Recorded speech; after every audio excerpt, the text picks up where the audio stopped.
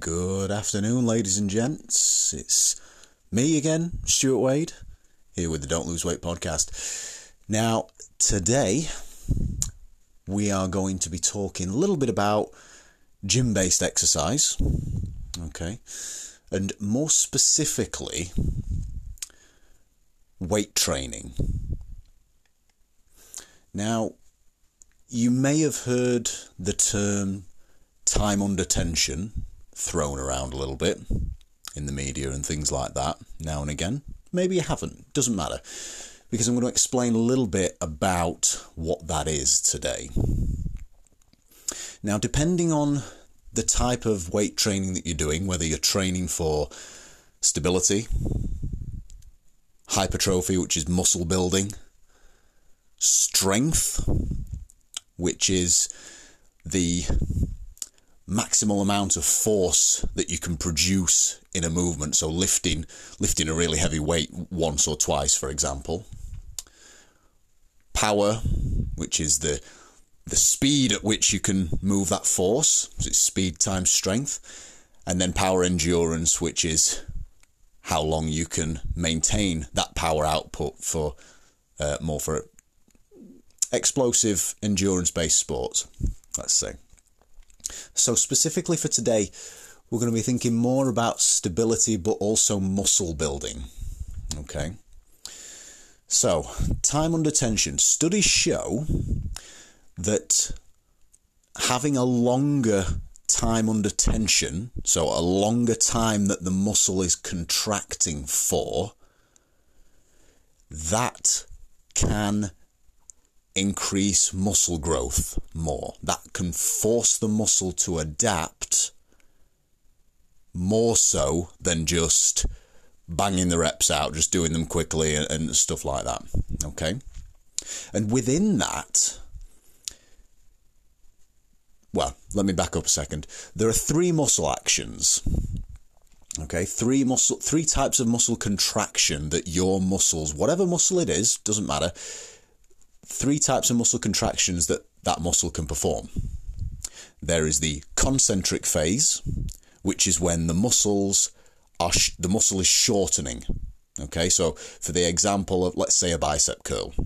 So you're holding the dumbbell down to your side and you engage your biceps and you squeeze and you lift your forearm and the weight up.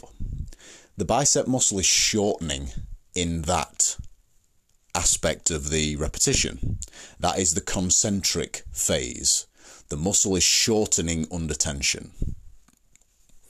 Now, the next one is an eccentric contraction, which is when you lower the weight down, as long as you're doing it with control and you're not just dropping it. So in the bicep curl example, when you lower the weight down with control, your bicep muscle is still contracting to control the movement of the weight,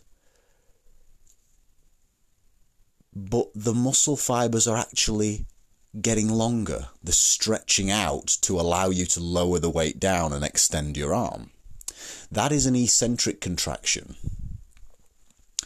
And the other muscle action is an isometric contraction, which is basically where the muscle is contracting, but it's not getting any longer or shorter. It's staying in the same position, the same length, but the muscle fibers are contracting and just keeping that position. Things like planks, where you engage the core and brace, those are examples of isometric exercises where you're not actually moving, you're just bracing and tensing the muscles to maintain a position. Make sense? Okay. Perfect. So let's back up now to the eccentric contraction. Okay. Again, studies show that by doing a slower eccentric phase in a particular exercise, so again, let's use the bicep curl example. So by lowering the weight slowly whilst keeping the tension in the bicep, the studies show that actually doing that aspect of the repetition slowly like that causes more trauma within the muscle, which subsequently causes the muscle to adapt more, to grow bigger and stronger potentially creating new muscle fibers called hyperplasia. Okay.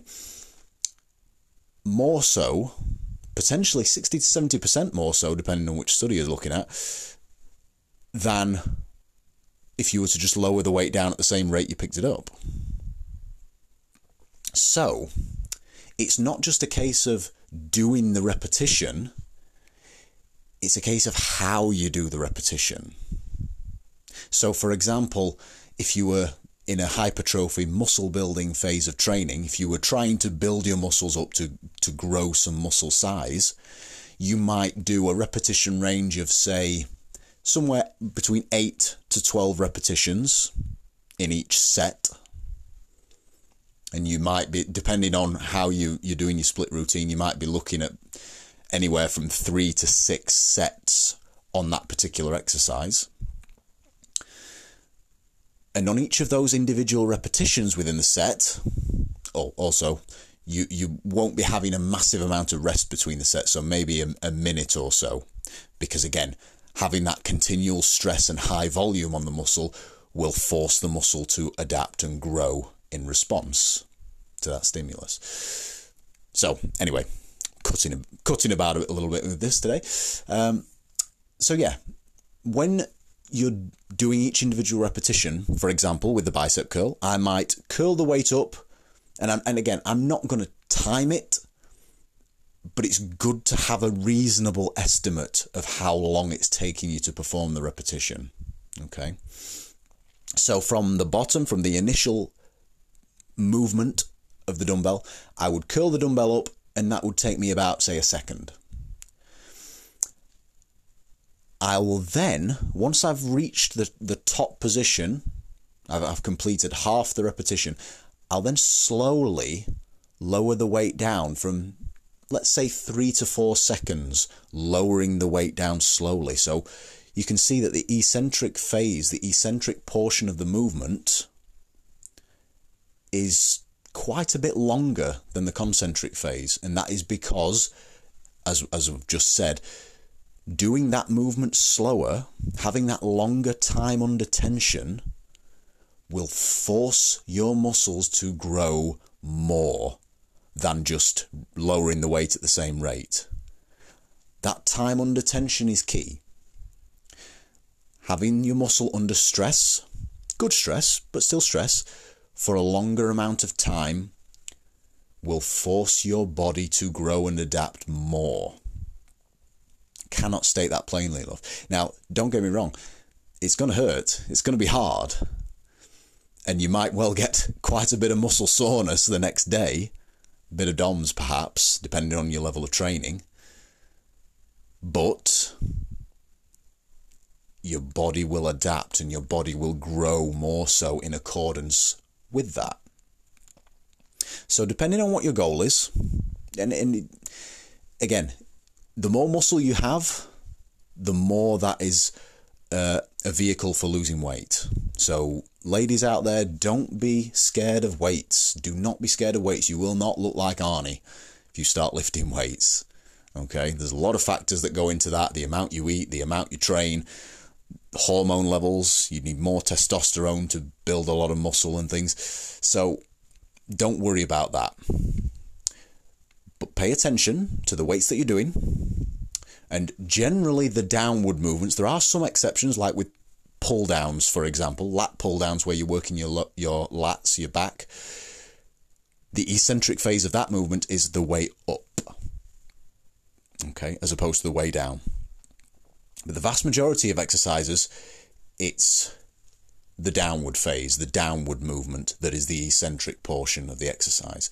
So pay attention to whatever exercise you're doing. Obviously, make sure your form is correct. You've got good technique. And just see if you can control the movement a little bit more. Do it a bit slower on the way down and see how it feels. See how your body reacts to it, because if you do it correctly, you'll probably get a lot more bang for your buck. You'll probably get a lot more muscle growth in a shorter period of time than if you were just banging the repetitions out, doing them at the same pace in the concentric and eccentric phases. Give it a go. See how you feel. Don't be surprised if there's a bit of muscle soreness there. That's perfectly normal. Just give it a go and see how your body responds. Okay, so that's today's tip on the podcast, just to give you a little idea of something to mix up your training. We'll be coming with lots more of these in future episodes, but that'll do for today. Any comments, feedback, more than welcome. If you feel you're getting value out of this podcast, please like and share it so we can help get these messages out there to people that might be in a similar position to you. Okay, until next time, folks, I've been Stuart Wade. Hope you're having a great day. All the best. Until next time, take care.